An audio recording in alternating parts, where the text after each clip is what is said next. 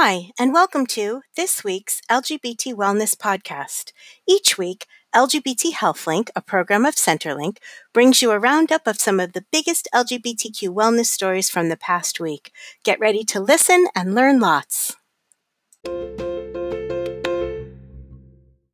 Hi everyone, welcome back to another week of our LGBT Wellness Roundup. I hope that you are doing well and ready to jump into some very interesting stories this week. As always, if you are interested in reading any of them yourselves, you can go to blog.lgbthealthlink.org where you will find a written version of the roundup with links to all of these articles. So let's go to our first story of the week. Mental health research lacks intersectionality. A new study led by UT Huang found that research on mental health interventions for sexual minorities often fails to consider intersectionality. That means the unique issues that are facing people of color with other minority identities. So in this case, we're talking about gay, lesbian, queer folks of color. While about 70% of available research included identities beyond just sexual orientation and recruitment, which is definitely a good start to having a study that looks at intersectionality, only 16.3% of studies adequately considered the effects of intersectionality on queer mental health. So in other words, they may have had a sample that had diverse sexual minorities, so it had people of color in the mix, but they didn't really delve into what the differences were between white LGBT folks and people of color. So this definitely points to a huge need in the research and something that I think that we all kind of know is lacking, but always very interesting to see a study such as this actually break it down and show what the exact gaps are. Next up, time to queer the census. The Orange County Register reported on local and national efforts to quote-unquote queer the census, basically trying to make sure that LGBT folks are counted in the census, which is happening now and only happens every 10 years. So this is a big deal. Local LGBT centers and national groups are working to try to get LGBT folks to complete the census because trillions of dollars in federal funds are at stake. The funds get distributed based on where people live, so if LGBT people don't complete the census, then their regions aren't going to receive the funds that they need for things like HIV services, housing, and other issues that are really important to the community. While sexual orientation and gender identity are still not asked in the census, so unfortunately we don't get useful data about our community out of the census in that sense, the census does now inquire about same-sex couples, so there is a little bit of a data collection element to this too that's also of interest to the community. In any case, if you haven't already taken the census, you can just Google how to do so and make sure that you complete that. You can also search for Queer the Census, and you'll find a lot of resources specific to LGBT folks on why this is so important. In our next story, affirmation matters in Brazil.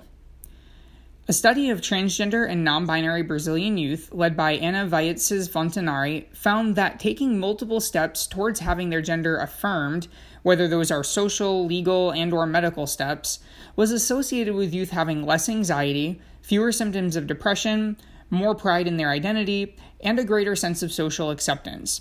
In other words, those who had taken more steps towards kind of having their gender recognized were just doing overall better in life in terms of their mental health and their happiness. The researchers say that this proves that gender-affirming processes should be made easier to access since there is this direct correlation between those processes occurring and people's mental health. Next up, trans health secretary mocked and defended. Penn Live reported on recent transphobic attacks made against Pennsylvania's Secretary of Health, Rachel Levine, who is in the midst of leading that state's efforts to combat COVID-19.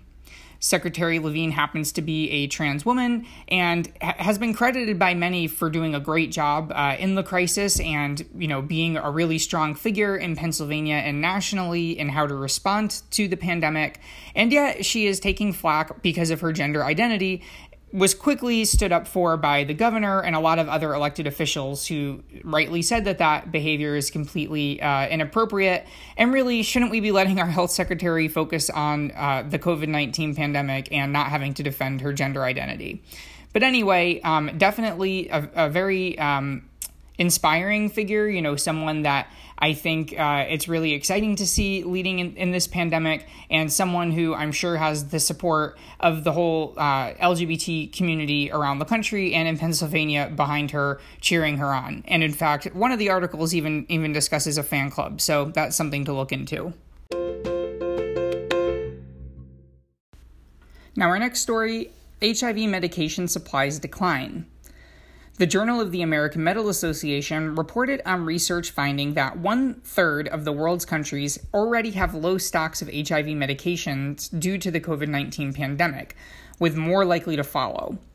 There have been delays in actually producing the medications, as well as issues with global shipping routes, and of course, challenges with patients getting the prescription once it's in the health center or the pharmacy or wherever they need to get it from. So all of those things are just kind of combining to make a perfect storm for difficulty in accessing HIV medications. And of course, this is particularly true in low-income countries, which are already facing disproportionate rates of the HIV virus. And finally, for this week, understanding and addressing internalized homophobia. Health explored the concept of internalized homophobia, in which social stigma and bias give sexual minorities a negative perception of themselves. Experts say that may make queer folks outright reject their identities or postpone coming out or otherwise impact their mental health. Even if they've generally accepted their identity, they may not be happy with it, or they may have lingering issues around self-doubt and negativity and that kind of thing. They also advise that those experience internalized homophobia don't blame themselves for this and instead begin to talk through their feelings, because that's one of the main ways of trying to resolve this. Well, that wraps up another week of our LGBT Wellness Roundup. I hope that you've enjoyed this podcast, and as I said at the beginning, if you'd like to follow up with any of these stories yourself, you can find them all at blog.lgbthealthlink.org. I hope that you will subscribe to the podcast if you haven't already, and tune in next week for another edition of the Roundup.